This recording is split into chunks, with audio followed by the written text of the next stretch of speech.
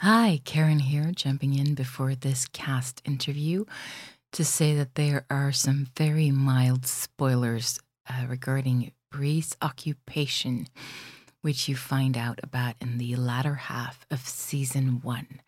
So if you haven't listened to that and you don't like spoilers, go listen to that first.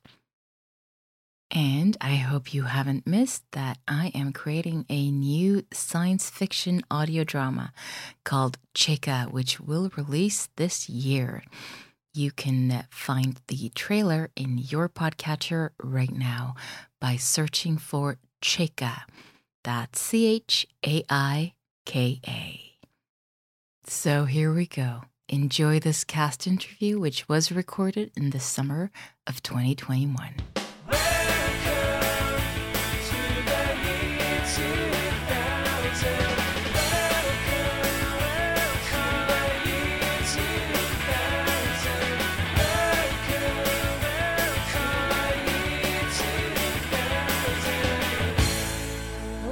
Welcome to this cast interview for Y2K Season 2. My name's Karen Heimdahl. I'm the creator, writer, and producer of Y2K, and I'm here with 4 wonderful voice actors. And I'm going to ask them to introduce themselves one by one. I'm going to ask them to tell us their name and their pronouns and where they're at in the world and what they play in Y2K Season 2. And I'm going to start with Emma. Hi everyone, I'm Emma Laslett, she, they. I am currently in the UK, although not the usual bit. Not the bit I'm usually recording from. This is me up visiting family. And I am the narrator in every episode of Season 2. You are, definitely. And I'm going to move over to Alexandre. Hello everyone, I'm Alexandre, I play Antonio, and I'm from Brazil. I'm here in Brazil now. And what else did I have to say? Your pronouns? Oh, he, him. Sorry. Yep. And what episodes are you in? I'm in episode 10 and 11. You are. And that moves us easily over to Lorcan. Hello? Hello. My name is Lorcan Annie Sherry. My pronouns are she, her, they, them. I'm from Dublin, Ireland, and I play Bree, and I'm in episode 6, episode 10, and episode 11. Ah, brilliant. Well done. Okay. And finally, Celia. Yeah, my name is Celia Lamhauge, and my pronouns are she, her, and I'm in Stockholm, Sweden. I play the waitress in episode 1. You do. And I'm actually also in Sweden, though I am in Gothenburg, and my pronouns are she, her, and yeah, I am Swedish. So we have a bit of a mix of nationalities and time zones here, and I'm very excited to talk to you. I wanted to start by just sort of asking you about you and your character. And I know that some of you have had much more time getting to know your character than others. But still, it's a character. You had to sort of relate to them and figure out who they were. And I wanted to ask you about who they are and in relation to you. Are they like you? Are they not like you? Do you like them? Would you have coffee with them? That kind of thing. I'm going to start with Alexandre. Oh. When we first started recording, I thought I was much more like him than I end up being like him. I remember when Sarah directed us at saying, you have to separate the professional, Antonio is a psychologist, you have to differentiate the professional from the personal stuff that's going to happen in the episode, and that clicked for me, and I said, yeah, I have to do that. He's helping Jess with the all that she's going through, and Bree as well, and that helped me finding him better. Yeah, that actually makes a lot of sense. But I think there's very much of a warmth to Antonio that I feel that you have as well as Alexandre. Oh, thank you. I feel like that you're similar in that way, at least from what I've known you from working with you on this project. But yeah, I think you're right. Sarah Golding, who directed one of the episodes that you're in, episode 11, and she's very sort of hands-on with character work, which I think is amazing. And yeah, she did do that. I remember that, and I remember thinking that's real. That's a really good way of sort of looking at him and what he's like. Would you have coffee with him? Sure. Would you have something to talk about? Oh, lots of things. Like what? Oh, this last year has been chaos, and I would love to sort things out with him. But okay, he could help me, and I think he's a fun person to be around. He knows how to separate the professional from the personal, as I said, and that's great. Yeah. I mean, that got really meta for me in my mind. I was like, okay, so Alexandre is having therapy with Antonio. It's almost like we were talking before about Lord of the Rings and Gollum. It's almost like you're sort of being your own therapist in the Gollum way. You're sort of looking at you. I'm gonna move on to Lorcan. We talked about Bree a little bit in the season 1 cast interview you did, but talk about her some more. And do you know what? It's funny because this question that you asked, it was really similar to one of the questions that I was going to ask, actually. Because I really did feel like so many of the things, like she's very different to me. I think I'm actually very, very privileged and lucky in that I have a really supportive family, and that's not something that Bree had. But there were some other kind of things, and I don't know, there were some other ways that she sort of dealt with things that I really kind of understood. There was this maybe shyness and vulnerability that I really loved, and I really loved kind of exploring. And yeah, I don't know, there was a lot of similarities I felt between us. I really loved as well the kind of, it's been a really, this was such an interesting project for me to do, because I think when we started it, I was really at the very beginning of my kind of social and medical transition. And now that it's kind of coming to the end of it, well, it's not coming to the end of my my transition, but just like I sort of feel like I've gone on this kind of, I don't want to say like journey. Yeah, you know, but like yeah. I've really changed a lot, actually, and since starting doing this podcast, and it was really tough at times, but things are starting to sort of like kind of come together maybe a little bit more, and that's nice. I don't know, there was all these sort of parallels between kind of Bree and myself that I kept, I see a lot of myself in her, I suppose. Yeah. Was there anything that you discovered about Bree in season 2? Because you get to know her later in her life, or sort of in the middle, because in season 1 you voiced her at sort of, I think, 21 years old, and then also at sort of 41 years old, I guess, briefly. But then now you sort of got to fill in a little bit of the things in the middle. Was there anything that you learned about Bree this season that you didn't know from the season before?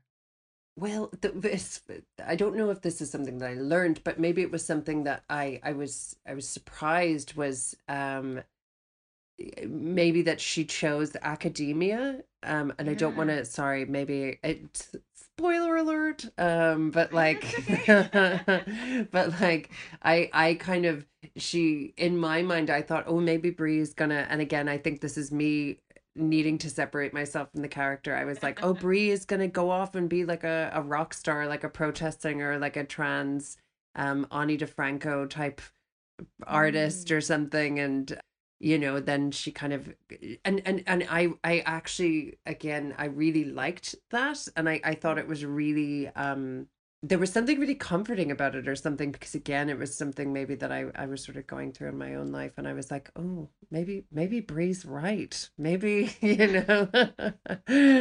You should be a professor, maybe. Yeah, totally. Move to New Maybe it's right Zealand. for her, but not for you.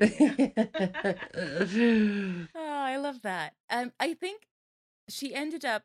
I mean, she is an incredible performer, as are you, of course, Lurkin. That's Thank you. why she is and why you are. But I really wanted her to have a different career, because I didn't feel like she was cut out for that sort of cutthroat, trying to make ends meet and get gigs and all of that stuff. Because I felt like she needed a little bit more structure, but then I also felt like she needed something that was very sort of work that she could make her own, and that was sort of that was just hers. And I felt that academia made sense for her in that way. Definitely. Yeah.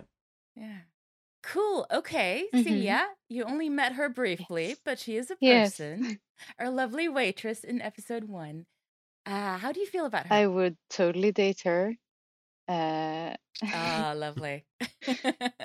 I mean, yeah, she could be me. She could be my date. Totally. That's lovely. I mean, I'm now picturing your coffee Yes. date in Yeah, right. 1976. Me too. Not quite sure how that is happening, but you're having a lovely Right. time. Oh, okay. So Alexandre is using his character as a therapist.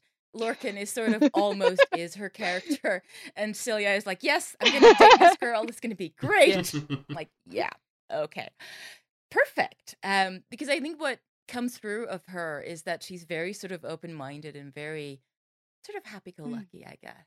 Just kind of enjoying Mm. life and yeah, having a good Taking time. the opportunities that are thrown at her. Yeah, but also sort of just not being quite independent, I think, in making her own choices. So yeah, I enjoy her. Me too. It's good. And now I'm really having this image, because I have for episode 1, I have a very clear image of my mind what the cafe looks like that scene is set Yeah. in. So now I just placed Yes. you and her at a little table having coffee. It's adorable. I love that. And Emma, I mean, a narrator is a character in one way, but also in another way it's not. How do you feel about that? Yeah, it's interesting because I'm used to doing kind of a lot, perhaps too much character work when I go into a new role, and then it's interesting to be doing something that's less of a character and more of I just kind of focus on the shape and cadence of their voice a lot more, as opposed to when I'm doing a character and it's just kind of be who that character would be, and then their voice will come from that. And this is very much the voice as object. Yeah. Just kind of sculpting that to how it needs to sound. Exactly. And it's so I mean, I wanted a narrator for season 2, because I mean it's very different from season 1, which was all voicemail based and which was all sort of pretending that we were in this found audio story. But season 2, I wanted to be very clear that this is a story, and that's why I have Sarah as the drama school director, sort of announcing that this is take 2. We're doing it again. Come on. And then you're saying, okay, where are we? What month are we at? What year are we at? And I really love that framing of your very calm, beautiful voice. And I'm just, yes, this is great. I think I told you that when we did, because you were at one of the table reads, and I was just like, Yes. I want you to narrate everything, Emma. Can you please just narrate my life? Because this is just so beautiful. I mean, you say calm. Like, I think that's one of the biggest differences between me as narrator and me as person is just because I remember I think at that table read, or possibly even earlier when I was running some auditions for it, and it was always just, okay, now slow that down a lot. And it's just going from I'm pretty high strung and strange, and then boiling that down into just kind of calm and reassuring and factual. Yeah. But you do it so well, and yeah, I completely understand that, and I think very few people are as calm as you sound when you narrate. Very, very few people. I love that. I wanted to hand it over to you guys for one of your questions. Anyone eager to start? Not, I'm just gonna call a name. I can start. Yay! Brilliant. Start. So the question is, if you have changed your accent for this role, or have like come up with an accent for this role. This is your question, Lorcan. Oh yeah, I did. Yeah, and it was funny because I was gonna ask the kind of a similar question as well, because I found it really, I think I got real in my head about it, and I was like, oh my God, is this the same accent? Have I totally changed the accent? Is it over here now? Like, and I kind of almost, and it was something, and I remember talking with Karen about it, and you were like, no, I would tell you, like, I'd be like, you need to do it again. But I was like, but it was, it was tricky at times, but it was fun. Yeah, I mean, because Lorcan and I, obviously, we play sisters, or we voice sisters, and I kind of just started that going, because people keep telling me I sound Canadian. I'll just make her Canadian. And then after that, I've done so much more sort of voice work and accent work. And now I'm also very self-conscious about this weird accent that I just happen to have every day. That is basically the one I'm using for Jess, but not quite. I mean, the way to get around that, Lorcan, is that both Jess and Brie have lived somewhere else. Yeah. For a long time. So who knows where their accents are from anyway. Totally. They're not an Irish and a Swedish girl trying to sound Canadian. They're not. But you're so right, Karen, because I think that's my accent is kind of American-ish, and like, you know, there's all these and I think most people nowadays have an accent that's, well, not most people, sorry, but a lot of people have an accent that's a mix of all these, like a hybrid thing that's really influenced by like TV that they watched, and yeah. And I meet that a lot from voice actors who say, particularly ones who do not have English as their first language, and they say, oh, I sound so American. And I'm like, well, yes, you do, but also you sound like where you're from, which is what I want. So just use the voice that you have, and that's going to be great. Because as far as I know, for the rest of you, you are using your own accent. I think Celia is nodding. More or less. And Alexandra is nodding, and Emma is, yeah. What are you doing for the narrator, Emma? I kind of self-consciously make it a little bit more traditionally English, because my accent is another one that's a weird mishmash, and like, even though this is my first language and everything, like, lots of people tell me I sound American all the time, and I've had at least one person think I was from New Zealand, and I'm just like, no, I've lived within 100-mile circle my entire life. Yeah. But no. I mean, I did linguistics at college, and my phonology professors were just regularly just like, okay, I don't understand your accent, let's move on. So normal, or not, like, so much more common nowadays, you know. Yeah. I think that's like, because I went to an international school when I was a kid, and then and it was such an interesting thing that happened where none of the kids were American, but we all had these American accents, I guess because our teachers were American. But then when I moved to Dublin, my friends who've lived here their whole lives, they have really American accent. They have the same accent as I do, you know. So I don't know. So it's interesting though. I think at this point, Lorcan, you do sound more Irish than American. Yeah. In every day, but I think also you could sit there and just trace all the various sort of influences, right? Yeah. Because I think I sound more Swedish now than I used to. I don't really know why. Who the heck cares? Just thinking about accents make them go away, right? They kind of flee as soon as you start thinking about them, which is weird and wacky. Anyone else have a question they want to jump on board with? Lorcan, you've been saying twice now that you had questions similar to the ones asked. Maybe you want to jump in with something before someone else grabs. Before I run out of questions. Yeah, totally. I was going to say, so I really loved like acting alone, actually. I found it really like it's something I tend to do a lot actually, because you know when I'm practicing or whatever, and I find it now quite hard to act with somebody else. And I was wondering if any of the other voice actors like felt the same, if you kind of preferred this format where you're almost kind of daydreaming on your own or something, you know. But yeah. Oh, I can start. Yeah. I come from a theater background, and I usually act with other actors. And in fact, I find it difficult to act on the microphone. To me, acting alone is difficult still. Yeah. I feel ashamed. I look around and who's listening? Who can hear me now?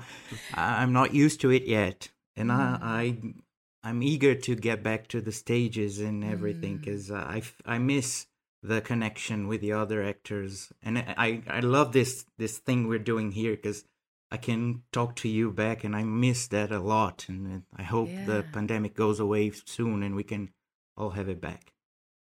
Agreed. Yes. Agreed. We're in full agreements here. No, but I also, because for this project we did table reads for every episode, so at least you got to act together then, but we didn't record those. So you recorded on your own, which I think is what you're talking about, Lorcan, just that sort of being in your bubble and acting. And you're saying, Alexandra, that's you're not used to it. It's a little bit uncomfortable. How do you feel about that, Emma? Personally, like, I mean, I come into this from the position of I haven't done any kind of in-person acting in years, even before this whole situation, so it's kind of what I'm used to. And I get kind of the same experience from both kinds, because I do a few different podcasts, and they do some of them do asynchronous recording, some of them record at the same time. But like, to me, they're not that different, because like when I'm recording on my own, I'm still kind of bouncing off the energy of someone else, because I just kind of compartmentalize it so that I'm doing it as actor and as listener at the same time.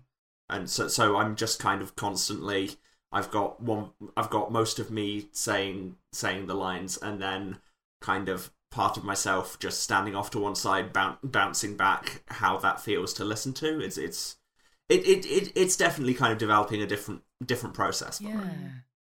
I love that sort of, being aware of the listener at the same time as you're, because that sort of brings someone into the room, even though they're just sort of imaginary. Your imaginary friend in the room. Yeah. Sort of. How about you, Celia? I'm trying to do that, because that sounds so good. I'm also from theater, so I need someone to bounce off from. Yeah. But it's so difficult to do it alone. Sometimes I call some of my friends on video call, and I just act for them. For recording or for practice? For practice. For practice, yeah. That makes sense. But the table read was amazing. That helped good. me tremendously. I'm so glad that did help, because I've been, as a voice actor, I've been directed, doing synchronous recording with a director and another actor in the call, which is, I find that exciting, but I'm also sort of intimidated by it. And I know that when I was recording for the White Vault, and I had to stay on this accent, which was my sort of made up the British English that Swedish people who speak really good English speak. Yes. That one? I know it. You yes. know it very well, right? Yeah. And it's not natural for me at all. And I had to try to stay on that versus Hem, who was voicing my daughter, who does this very sort of RP type voice for that. And RP is my strongest UK type accent. And I kept slipping into that. And as I listen back to the episodes, I'm like, oh shit. Because she was there, I had so much more energy and it was so much more exciting, but also my accent was all over the place. So, there are pros and cons. But I've been thinking about this because I loved the table reads that we did, and I loved connecting with all of you. I mean, that was probably my favorite part of season 2, was just meeting all of you and getting to do these really intense, emotional or comedic, or all of those things happening in these meetings. But recording on my own, I can keep a much better check on my accent, and of course also I can redo it as many times as I like, and no one knows how many goofs I did. I can just erase them. So yeah, I've been thinking about that for future projects, because there's a nerve that you get in synchronous recording that is really exciting. And sometimes when voice actors are left alone to record dialogue, and I know that I'm completely guilty of this myself, is what they do is they slow down. Because when you have no one to talk to, you don't get that sort of dialogue vibe going on, and you just sort of slow down, which is fine in between lines because you can cut that as a director. But when it's mid-line and there's a lovely sort of pause with a lovely breath in there that you don't want to lose, but it's a little too slow, yeah, there's a tip for you when you're recording dialogue, because I do that a lot, and I think a lot of us voice actors do that. Yeah. Emma, do you have a question?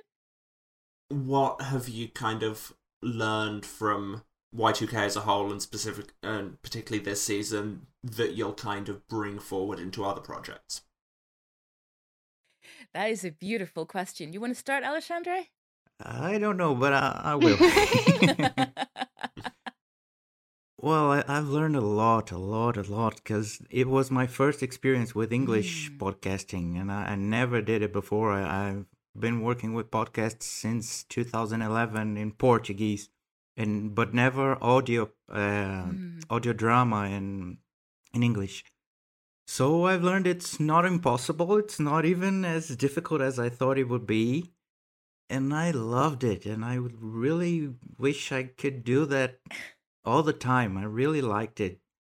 And I don't know if all the other ones will be like that, but Karen, you made it such a great experience. You are awesome. I can't thank you enough for introducing me to this world, and I loved it. I really loved it. Oh, now you're making me all misty-eyed.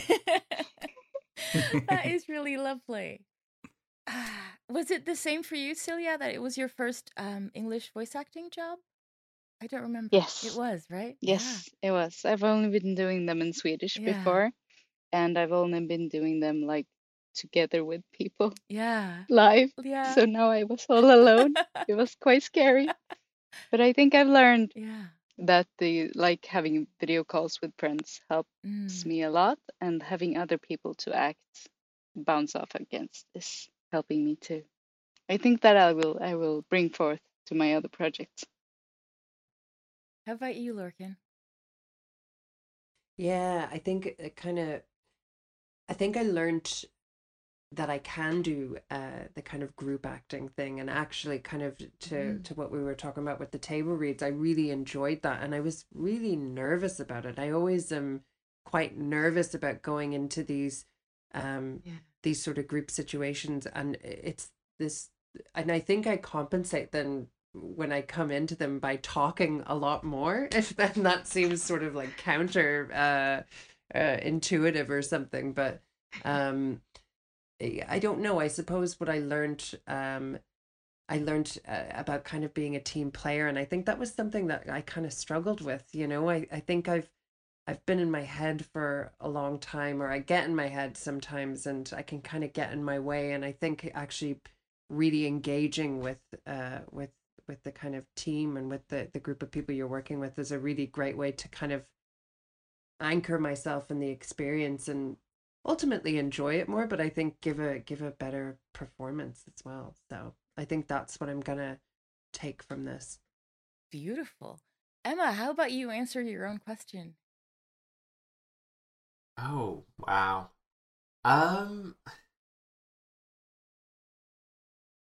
See, I was not prepared for my own questions. Gotcha. I can babble on for a bit if you want. I think, again, like I say, it's the direction I took on this, and as I was saying earlier, I could bring some of the calm into my own life and other projects in general. But also, again, I was only in for one of the table reads and not technically, I guess, about acting off anyone in that, because I was just kind of framing it.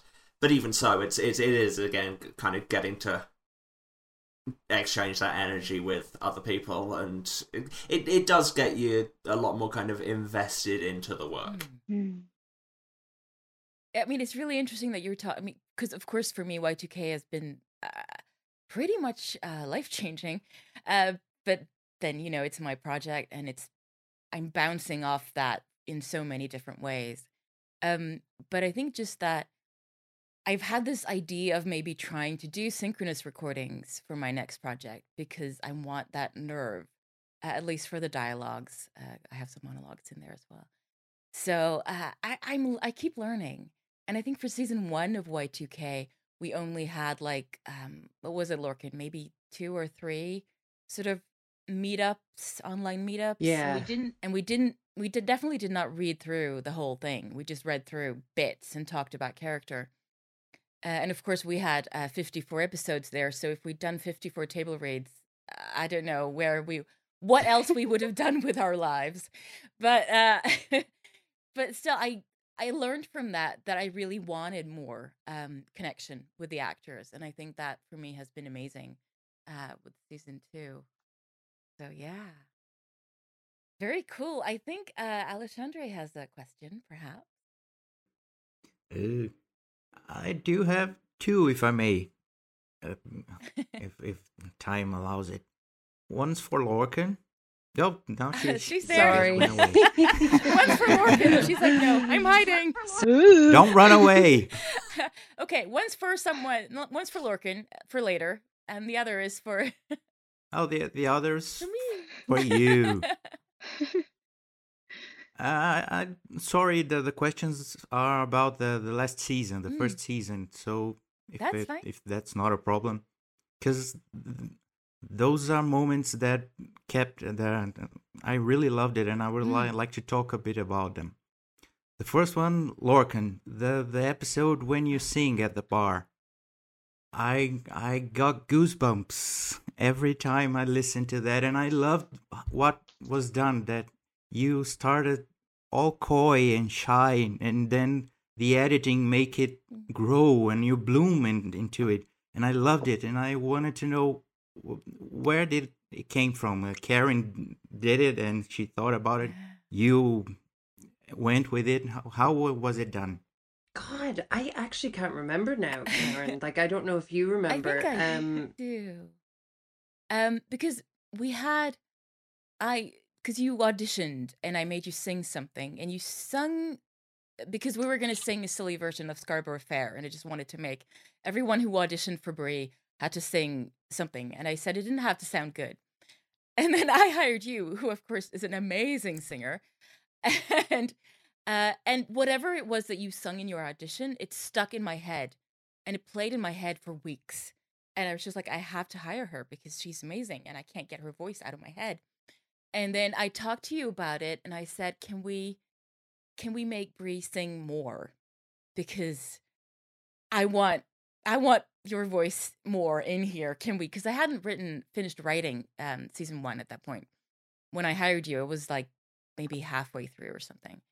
And you sent me first Maladaptive Daydream, which is the second song that Brie sings in the in Jess and Rachel's living room, which complete goosebumps. And I was like, this is the most amazing thing. And at that point, it was like more than a year away that everyone was going to hear it. And I was just like,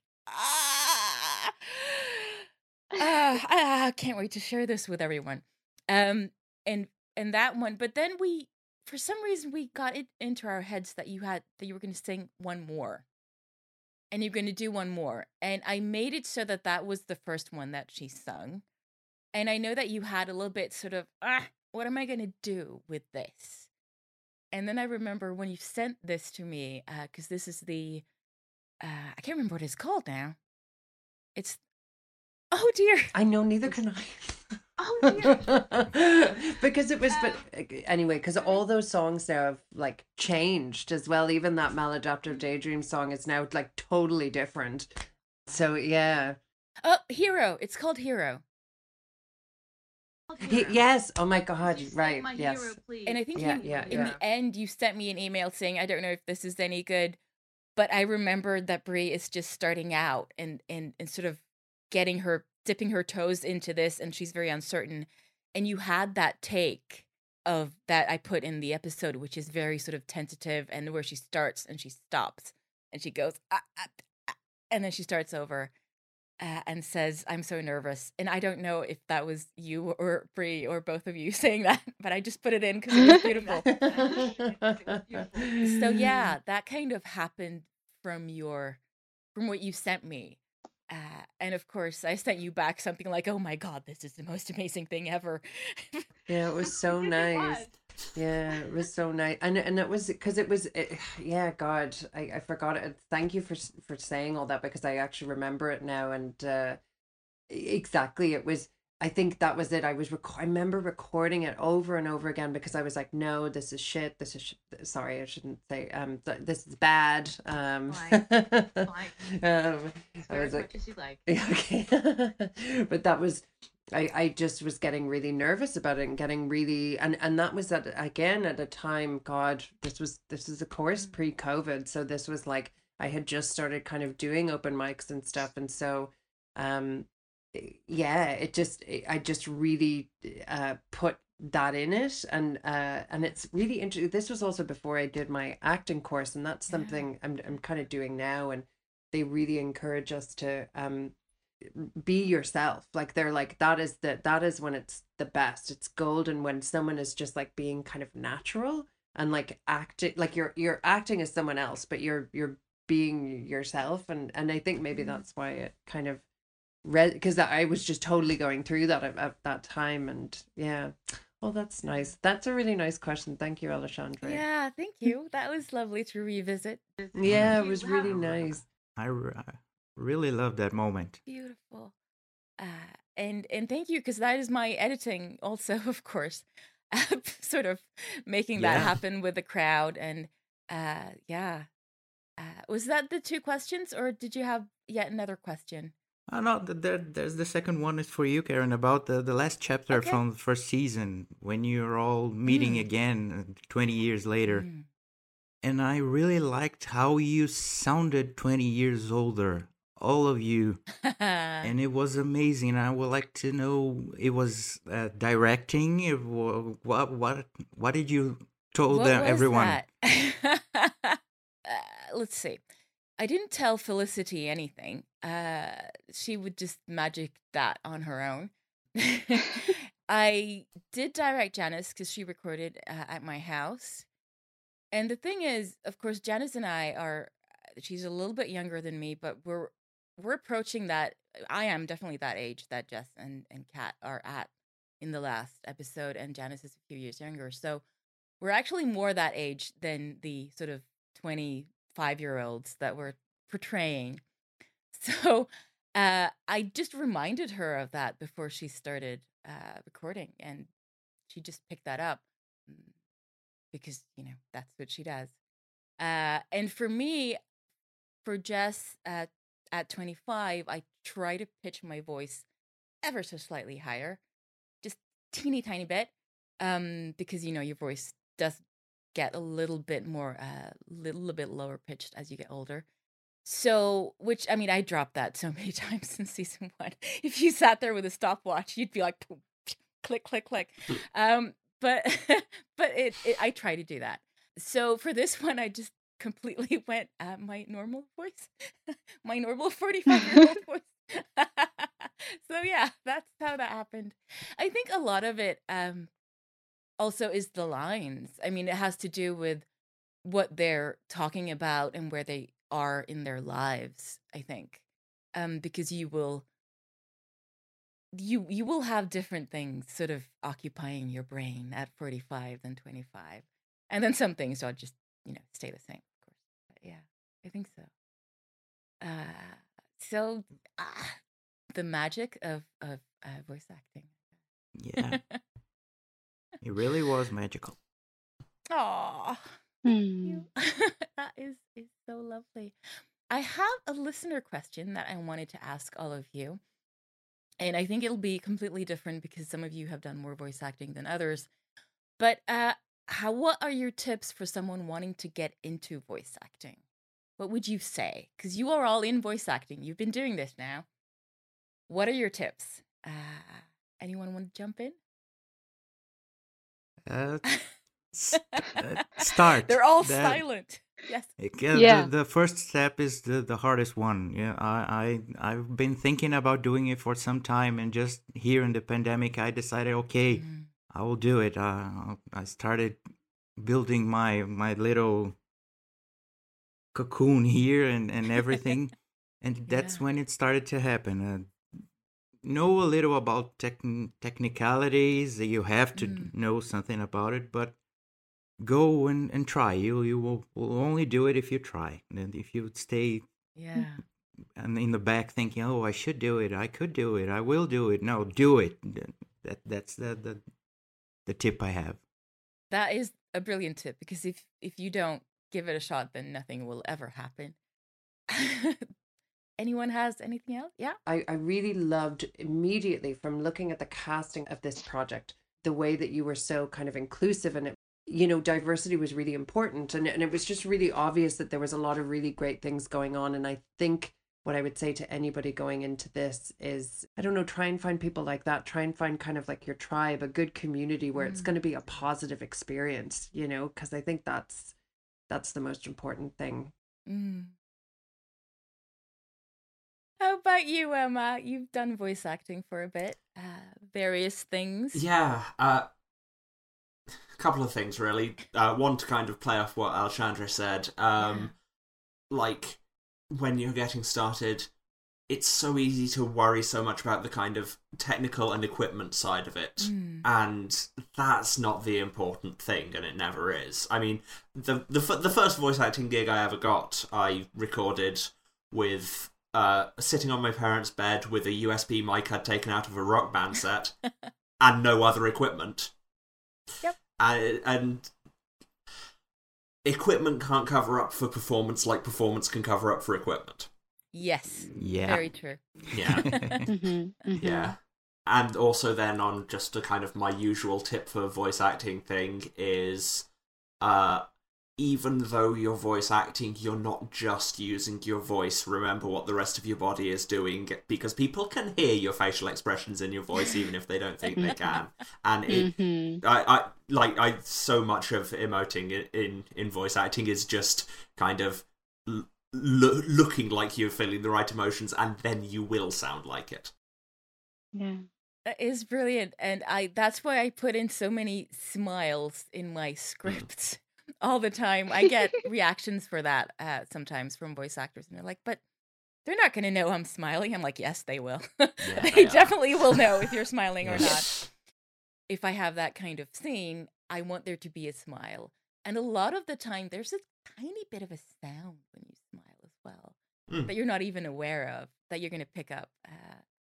So, yeah. How about you, Celia? Just try, just start. I'm new to this voice acting. I've done theater, as I said, and just try. Don't aim for perfect. I mean, the first time is never gonna be perfect, neither the second time or the third, but then it's gonna be better. Yeah, and better is what we aim for, I guess. Oh, that. Yeah, exactly. Because you're never gonna do it perfectly, and you're never gonna be done. You know. So I would agree with everything you've said, all of you. And I think also just find, when it comes to voice acting, because you can voice act in so many different ways. You can do a voiceover, you can do commercials, you can do games, you can do what we're doing, which is audio drama, or you can do all of those things mixed up.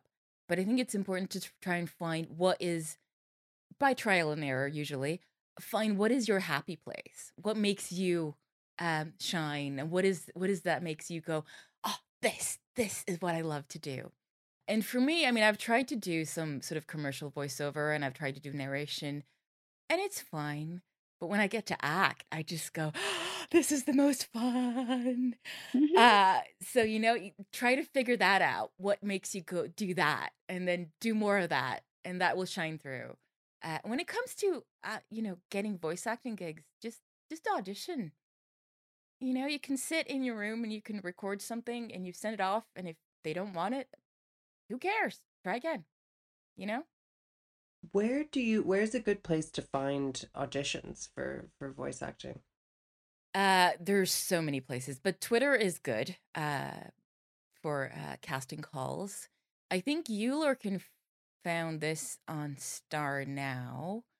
There's also Backstage, and there is Mandy has voice acting. There's a whole bunch of Discord groups that I think I linked to in our Y2K Discord a while back. There's also the, let's see, what's it called? There's the audio fiction newsletter thing, and I can link you that, Lorcan, because you looked like you wanted to subscribe. That is curated by our very own Sarah Golding and by Lindsay Harris-Fearl. There are also various Facebook groups. The one I found most useful in general for audio drama is Audio Drama Hub. But there's also audio drama auditions, I think, on Facebook.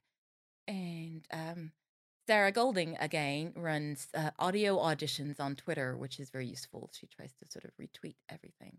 And there's Casting Call Club, which I haven't used in a while because it tends to be projects that are, not all of them are very serious, and sometimes they just disappear. I've had that happen. But some of them are, gauge for yourself. Can be a good place to start. And now I'm feeling like I should put all these links in the show notes. So, of course, I will do that. Yes. Yeah. Great. I think we've been talking for a little while now. Is there anything that either of you feel like you haven't gotten to say or ask or talk about before we could move into you plugging your stuff if you want? Nope. Well, that is brilliant. Okay, so I'm going to let you each have a moment to just sort of let the listeners know where to find you if you want, and also can talk a little bit about your projects if you have any that you want to plug, and if not, that is fine too. How about you start, Emma? Okay, yeah, I have a whole list of them. So find me on Twitter at Waruce, that's Waruce. On Twitch and YouTube, because I also stream video games at Serasent, that's Serasent. And yeah, streaming there 3 times a week. Come and watch me spend 9 hours talking about politics and inexplicably giving people bad West Country accents. Yep. I swear my streaming is about 50% just a cover operation for me doing more accent work. It's amazing. And also catch me specific projects Saturday night, 6:30 Eastern, so that's 11:30 British time, on twitch.tv/The Bard's Playhouse, that's TheBardsplayhouse, where I'm in an ongoing Vampire the Masquerade 5th edition chronicle, and it's a lot of fun. Come see me be a vampire and make bad decisions. I mean, that is a beautiful tagline. That's amazing. Alexandre. Oh, I don't have. I would like to have more projects to tell about, but none at the moment. You can find me at Instagram. I don't have a Twitter. You can find me on Instagram. I have two of my hobbies. I collect erasers, and one is at Leleco, LELECO_erasers, and at card_dealer. The E from dealer is the number 3. Is about board games, another one of my passions. So you can find me there. I love how sort of you both just went completely nerdy in the most beautiful way. It makes me so happy. Celia. Sure. email me at silja.lamhauge@live.se. It's silja.lamhauge@live.se. That is That's beautiful. me. And I'm studying right now. I'm studying theater, so I don't have a lot of projects, just arts on the side. That works. And Lorcan, you usually refer to me when it comes to contacting you. Yeah, I know. Yeah. I kind of took a long break from social media, and I've been writing a lot of music. I've been rewriting a lot of songs. So I'm really hoping to start putting things out there in the future. But at the moment, nothing. I don't really have any projects. But hopefully in the next couple of months, be doing more fun stuff like that. So watch this space, I guess. Lovely. That is beautiful. And most of that information you can also find at our website, which is y2kpod.com. If you didn't catch all of that, and I'll try to be good and put all of it in the show notes as well. You can find me on Twitter at Karin Heim. That's KarinHeim. Or I'm the one answering all of the Y2K Pod social media. So just hit me up there if you want to find me. And thank you all so much for doing this. It's been delightful chatting with you. And for Y2K, we kind of like to end on oceans of hugs, if you're okay with that. Okay, so we're going to go oceans of hugs. You too? Okay, I'm going to go 3, 2, 1, and you say oceans of hugs. 3, 2, 1. Oceans of hugs. Oceans of hugs. Oh, that's beautiful. Thank you.